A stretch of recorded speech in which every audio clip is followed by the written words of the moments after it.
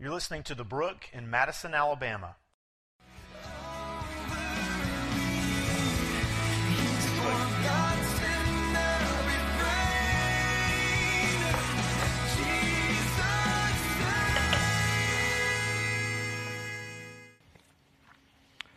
Good morning. Good to see you today. We're going to continue on in the book of Ephesians together, and this morning we have arrived at a very, very good place.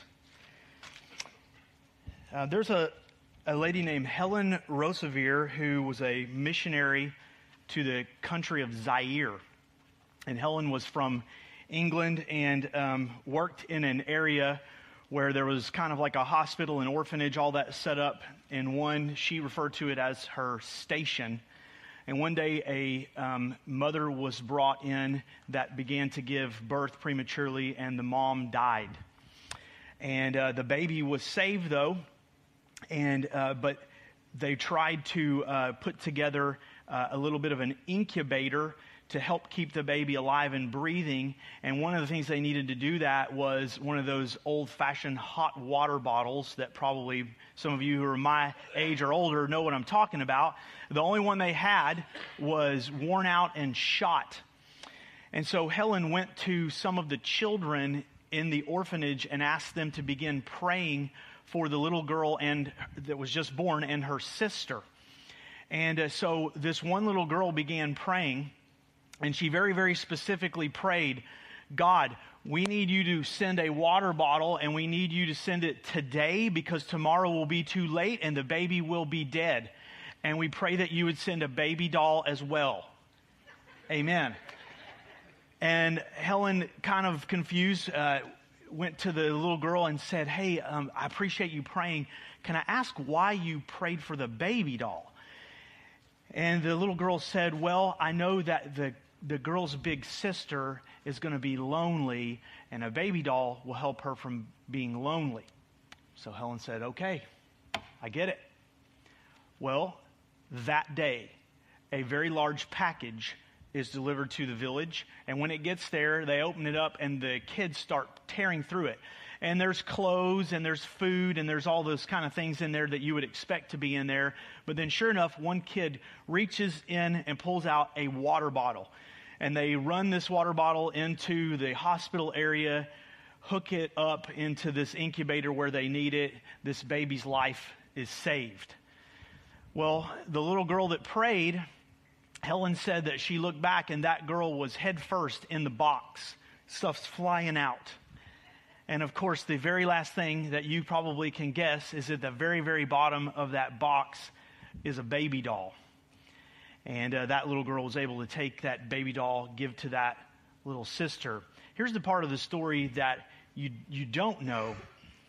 Months before this, a group of women were gathered studying the Word of God who knew Helen and prayed for her often and felt compelled right then and there to pray for her.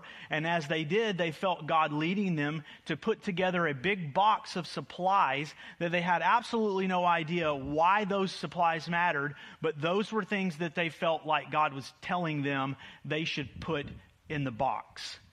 A water bottle, a baby doll. How's that happen? It's God. God knows what we need before we're ever even aware of it. And God knows of our desperation. Have you felt desperation before? God knows of our desperation before we ever even feel the anxiety. He knows all of this. I want to ask you to consider something this morning. When was the last time that you asked God to do something that required your faith, but completely depended on His faithfulness? When was the last time that you asked God to do something that it required your faith just to even ask, but it was going to completely depend on His faithfulness for it to happen, for it to come through? If you'll remember last week, Paul starts praying, but then digresses, and he starts talking about the stewardship of God's grace that we've been given. Well, this morning, Paul prays that prayer, and we're going to take a look at it together. Now, you may remember Paul's already prayed in chapter 1 of Ephesians and asked God to give us a spirit of wisdom and the knowledge of Him, that God would enlighten the eyes of our heart, open the eyes of our hearts. What Paul prays is that we would know God. And this is a bit of a broad statement, and it's not completely like all-encompassing, but it's fair to say this. The first 3 chapters of Ephesians are about who we are in Christ. The next 3 chapters of Ephesians are really about now how are we to live as those people who are in Christ. And this prayer that Paul prays this morning is kind of this bridge from the first to the next. But understanding both of those things, who we are in Christ and how we are to live in Christ together as His people, these are essential and foundational for the Christian life. We must know these things. And neither of them are going to be realized without the power of the Holy Spirit moving in our lives and in our midst. That's the substance and the fuel for Paul's prayer that we're going to see, read, and pray this morning. It's only through God's Spirit and through God's power that we will know Him and do His will. I want to ask you for a moment just to bow your head and us ask God very, very specifically this morning to teach us and stir our hearts. Lord, this morning we ask you to overwhelm us with the knowledge of who you are. God, to overwhelm us with confidence of who we are in Christ. Father, we ask you to give us the faith to ask you to do way more in us and through us than we can possibly accomplish or imagine on our own. And God, give us the courage to step out in faith for your glory. And we pray these things in Jesus' name. Amen. Look with me in Ephesians chapter 3, beginning in verse 14. Paul starts. Now, you remember in verse 1, Paul says, "For this reason, I, Paul, a prisoner for Christ Jesus, on your behalf, assuming that you've heard," and then Paul begins the digression. But the prayer starts, "For this reason." Well, here in verse 14, now we're going to actually start praying. "For this reason, I bow my knees before the Father." Stop there. Because Paul has uttered this statement twice now. Let's talk about it for a second. For this reason. What reason? What reason is it that Paul is bowing his knees? Well, it's a reason that's so big, Paul just spent 11 verses reiterating it. And the reason for Paul to get on his knees, on his face before God on behalf of the Ephesians is that he is overwhelmed by the grace of God. Paul is stunned and overwhelmed by God's grace. Listen to what Tony Meredith says in describing this in his commentary on Ephesians. Paul was stunned at God's grace in saving sinners individually and in uniting them corporately. Paul is absolutely rocked by the grace and mercy of God. And so he says, "For this reason, I bow my knees." I think it's important to understand from the very onset as Paul is praying that there's an enormous level of humility here. Paul approaches the Lord with reverence and awe. This prayer is very reminiscent of Psalm 95. Come and bow down and worship. Let us worship and bow down before the Lord. Let us kneel before our Maker. Paul begins this prayer with great reverence and awe of God. "For this reason I bow my knees before the Father, from whom every family in heaven on earth is named, that according to the riches of His glory He may grant you to be strengthened with power through His Spirit in your inner being, so that Christ may dwell in your hearts through faith, that you, being rooted and grounded in love, may have strength to comprehend with all the saints what is the breadth and length and height and depth, and to know the love of Christ that surpasses knowledge, that you may be filled with all the fullness of God.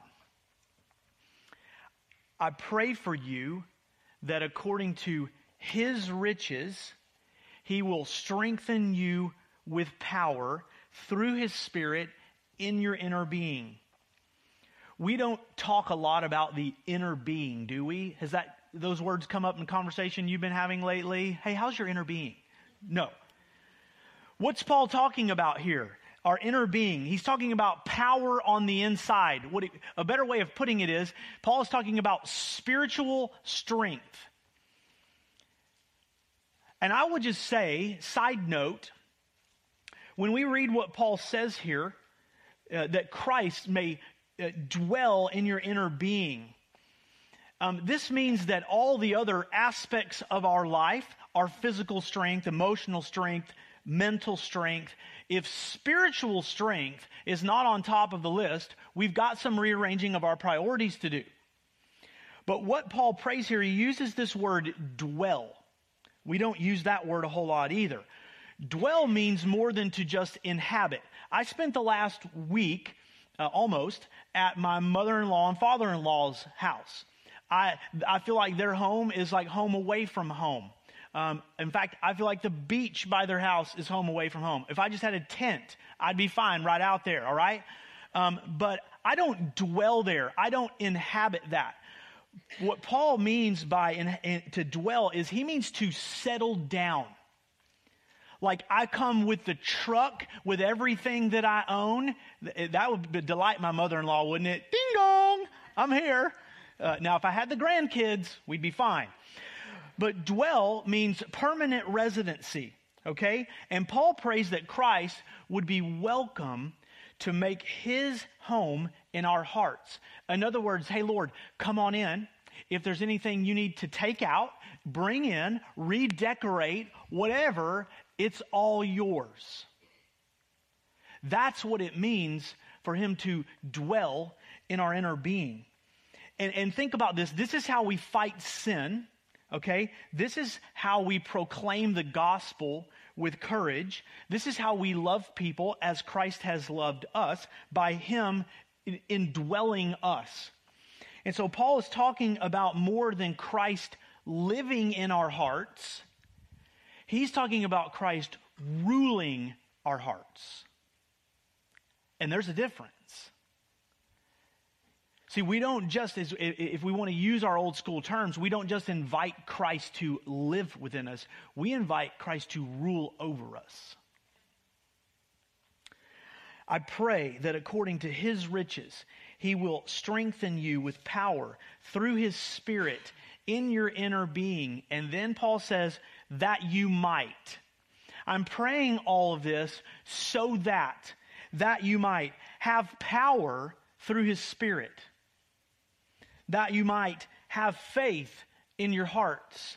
That you might be rooted and grounded in love. And you know what? I think we read right over those words a lot, and we don't let them sink deeply within us, that everything in my life has got to be rooted and grounded in love.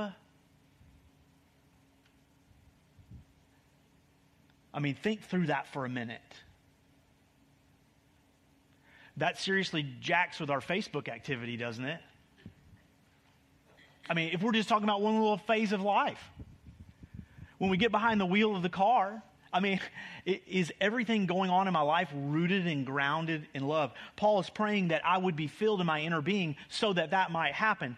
So that you might have strength to comprehend and to know the love of Christ, which is impossible to fully comprehend, but we can now strive to comprehend it anyways, alongside one another, Paul says, with all the saints.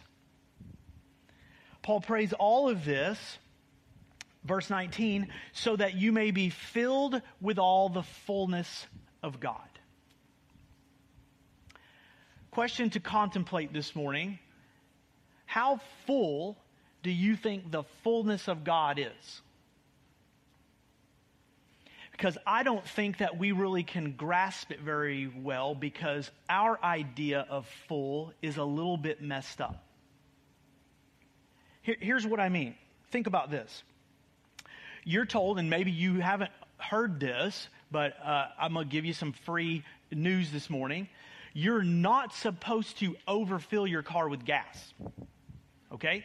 So when we're lazy nowadays. We just, the thing goes up and it hangs there, and then we can go, mess with our cell phone or wash our windows or whatever. And then finally it goes click, and it's telling you your car's full. But if you're like me, I have this OCD thing that I'm not on like 50 or 75, so like tick, tick, tick, tick, and I always go like 1 cent over.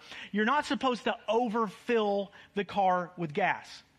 If you have a small child and they are starting to learn to fend for themselves, if you will, serve themselves, they go to pour something, and of course it's going to be like juice or milk. It's never going to be water. And you're watching them and you're telling them, hey, we don't want the glass full. This is full right here, okay?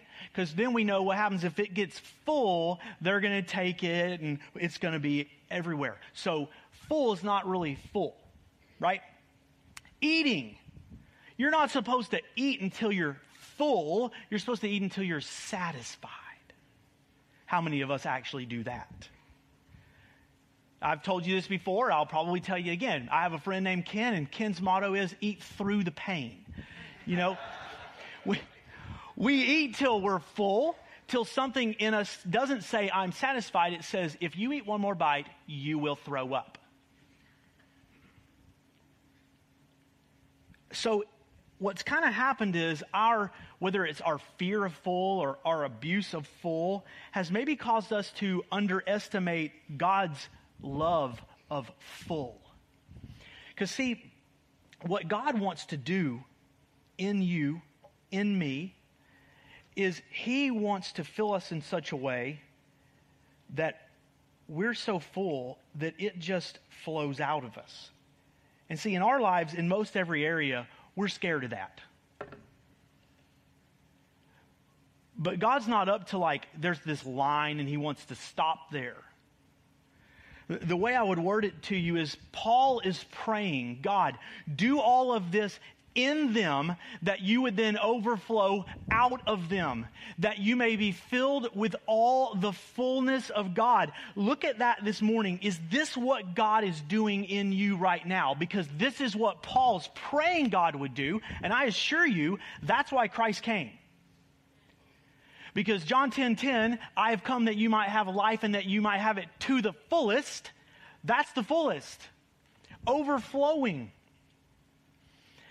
Friends, let me say this to you this morning. When we pray like this, we will begin to live like we pray like this. If you start praying, and I start praying like Paul's praying here in Ephesians chapter 3, I'll begin living like I pray like this. You want to know something? Here's somebody that I believe prays and lives like they pray like this. And you can laugh about it if you want to. Tim Tebow, that young man lives like he prays like this. We were just talking earlier before the service. I don't know if you saw what happened with Tim this week.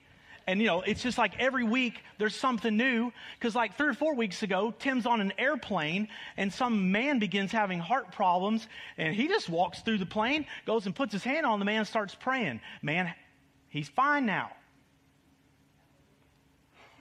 This week, Tim's out signing autographs. While I will mention most of the rest of the guys are in the locker room or somewhere, and some man starts having a seizure. Tim climbs over the wall, puts his hand on the man, begins praying for him. Seizure stops. John and I were talking earlier about this morning, that they wrote about this in USA Today.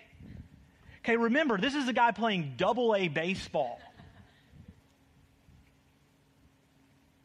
When we begin praying like this, we will live like we pray like this. When we ask God and we believe God to do what we could never accomplish, when we ask God to provide what we could never provide, when we ask Him to overcome what we could never overcome on our own, we will begin to live and act in expectancy of God to accomplish and provide and overcome.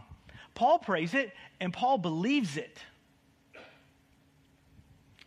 And now Paul is going to put an exclamation point on his belief in this prayer. Look at verse 20.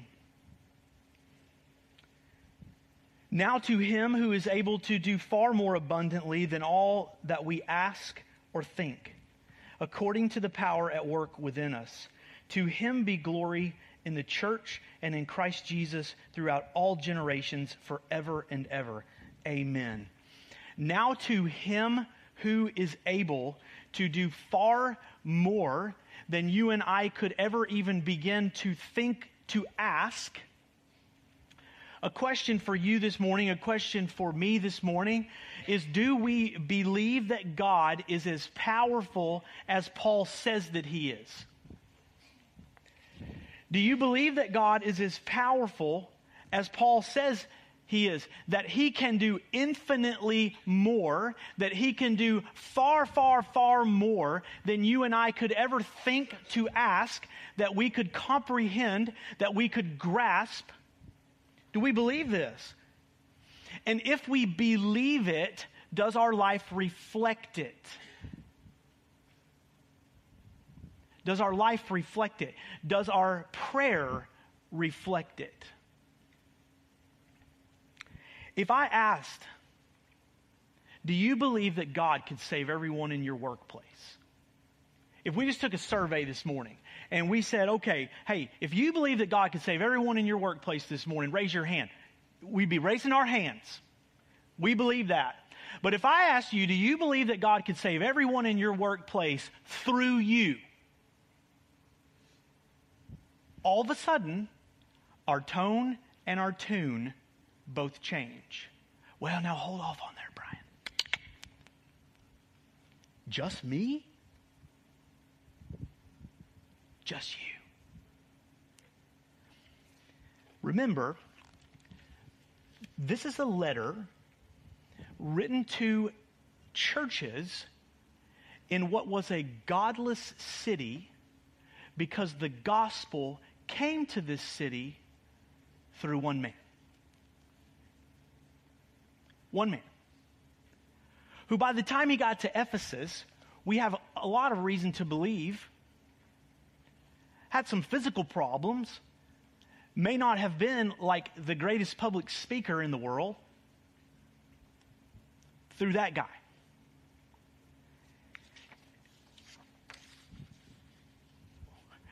When was the last time that you asked God to do something that required your faith but depended on his faithfulness?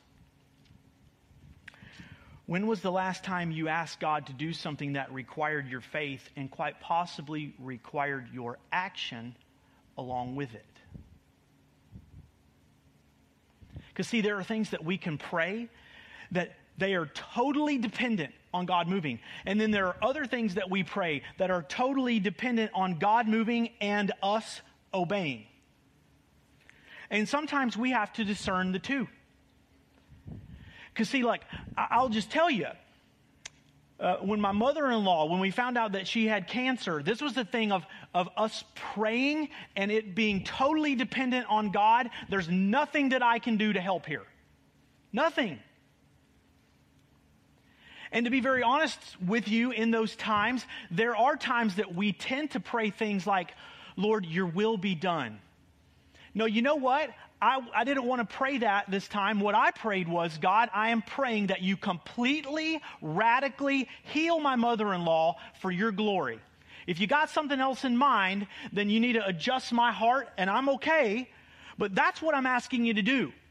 We got to stop praying with contingency plans because we don't want to be disappointed if God has a different answer. God wants to hear, this is what we want, Lord. And if we're asking from the wrong heart, then change our hearts. Now to him who is able to do infinitely greater than you and I know to even ask or think. What does Paul say next? According to the power at work within us. According to the power at work within us. Do you see, do you feel, do you experience, do you know that this power is at work in your life right now? If not, I would ask you to consider, is it possible that you're not being strengthened with power through His Spirit in your inner being? That's what Paul prayed at the beginning, remember? Well, this is why. Because he's asking God to do all of these things according to the power at work within us. Well, folks, if it's according to the power at work within us, that power better be working in and through us. Is it working in and through you right now? And if not, is it possible that you're not being strengthened with power through His Spirit in your inner being? Is it possible that you're not asking God to do great things through you because you're not really allowing Him to do great things in you? Because see, if you and I spend 8 hours at work and 2 hours at the gym and 4 hours in front of the TV, and we spend 10 minutes reading guideposts, we are not being strengthened with power in our inner being. The Word of God has got to be saturating, consuming our lives, our thoughts, our actions, all of it. Paul's saying here, God desires to see His power at work in us and through us so that His glory is made known in the church and in Christ Jesus throughout all generations, forever and ever. Amen. Are you ready today to move on to audacious faith?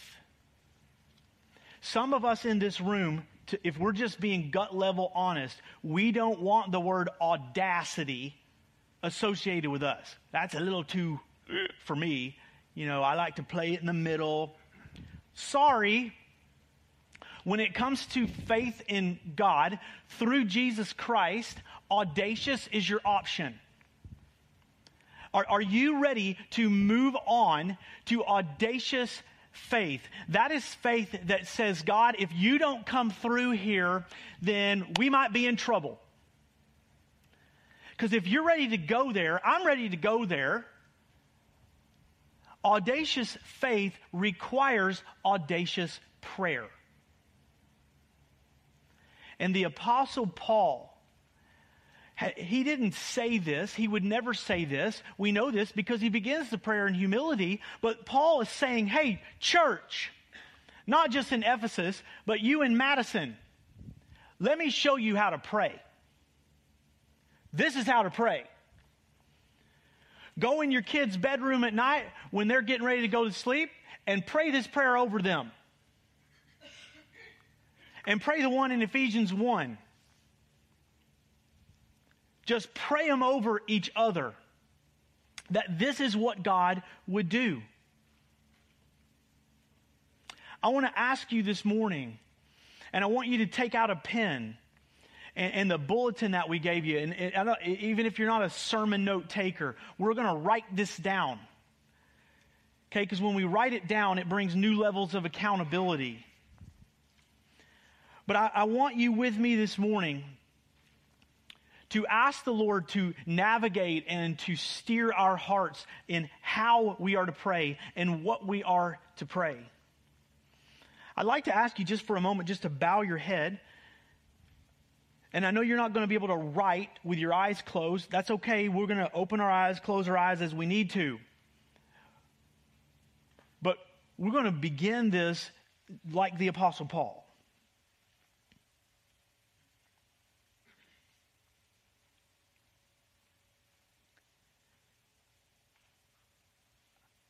I want you to fill in the blank as the Holy Spirit leads and guides you this morning.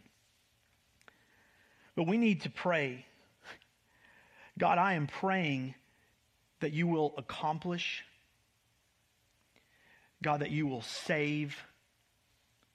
God, that you will overcome through my life for your glory. God, I am praying that you would accomplish this thing. What is that thing that God is laying on your heart. Maybe it's something in front of you that you don't believe you can accomplish on your own. God, I'm praying that you will save. Who is the person in your life right now, or the people that you know they don't have the hope that you do in Christ, and you know that the gospel will change their life eternally? God, I'm praying that you will save this person through my life for your glory. God, I am asking you to overcome.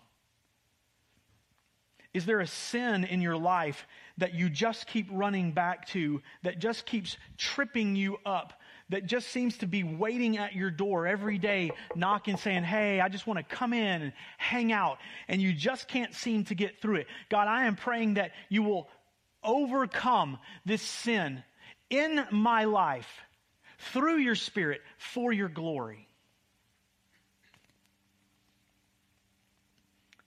And maybe that we would also pray, God, Lord, grant me the opportunity to whatever it may be. God, grant me the opportunity to share the gospel. God, grant me opportunity to love that person that on my own there is no way I can love. God, grant me the opportunity to be your hands and feet through your power, in your Spirit, for your glory. Is there someone in your life right now that you are praying that God would heal them? I just encourage you this morning to ask God to heal them. Is there provision that you need, that you're not going to get, you're not going to find on your own? Is there temptation that you are not going to overcome on your own? Will you ask God this morning, Lord, I know that Christ died for my sin. He has already overcome it. God, give me the courage to walk in faith and overcome it.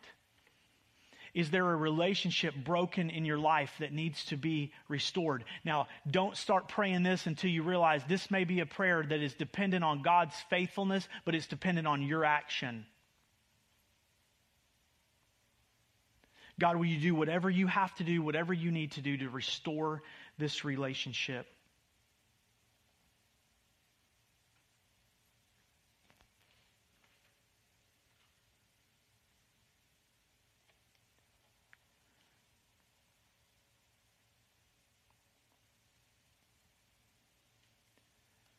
Look up here for a moment, if you would.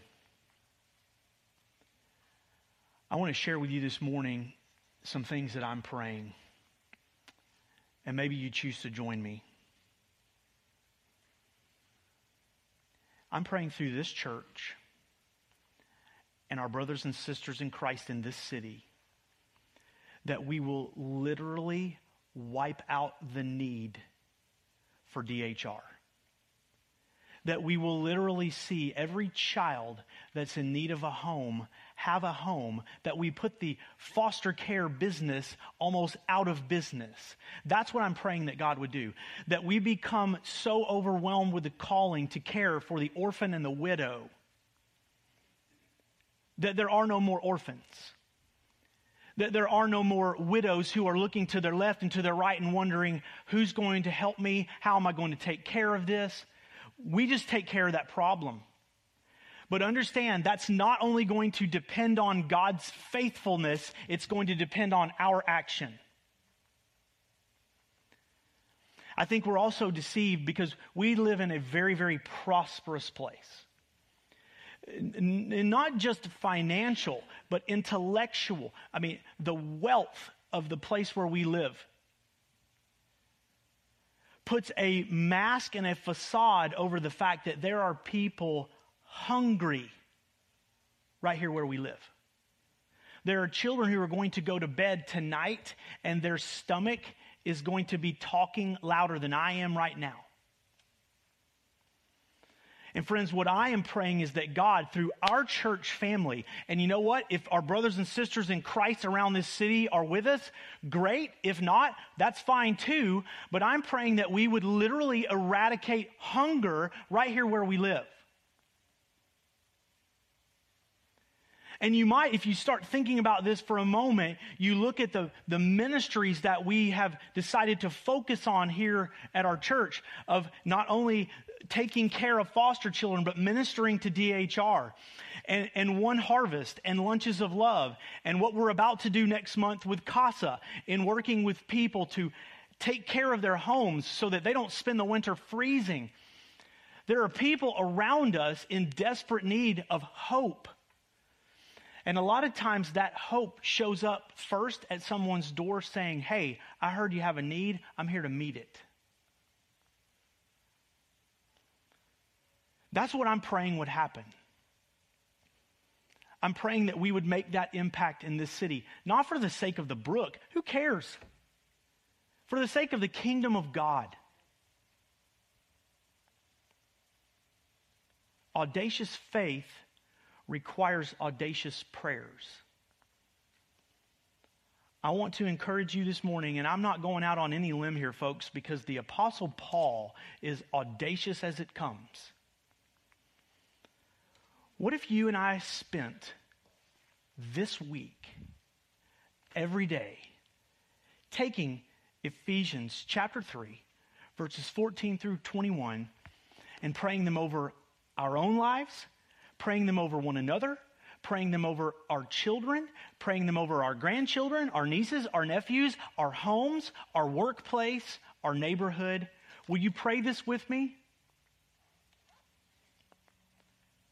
Let me ask you to bow your head.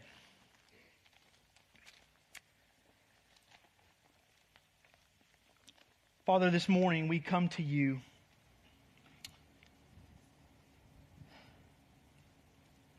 and we pray that according to the riches of your glory that you would grant us strength.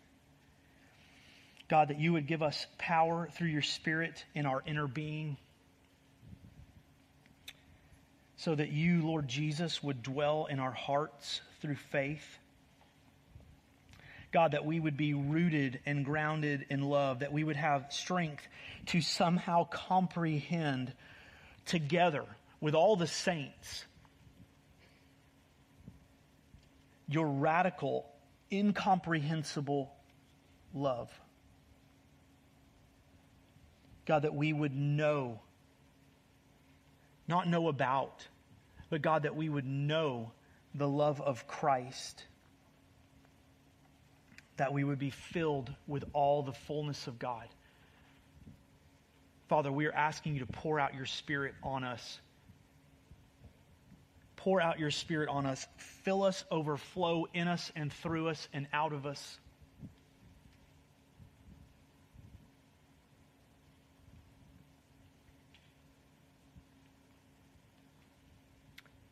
Father, we praise you.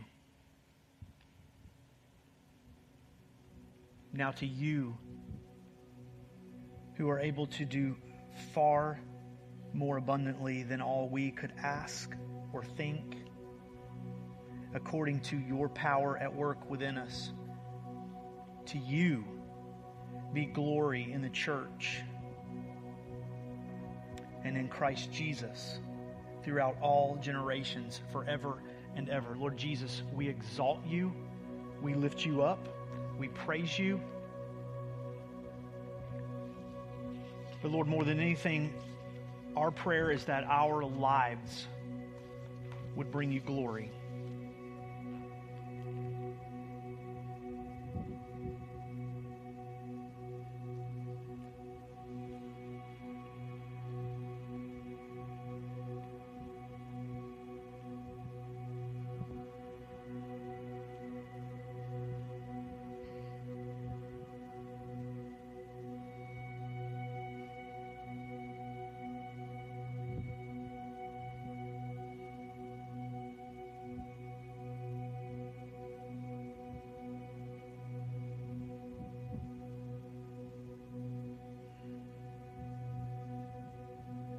Thank you, Jesus.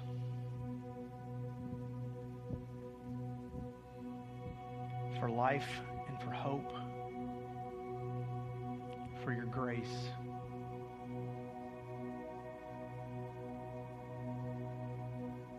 Let's stand together and worship.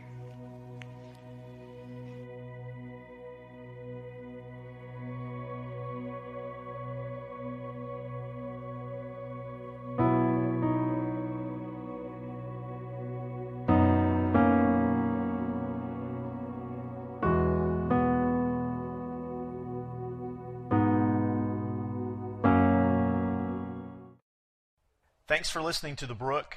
If you'd like more information about our church or what it means to follow Christ, you can visit our website at thebrookchurch.com.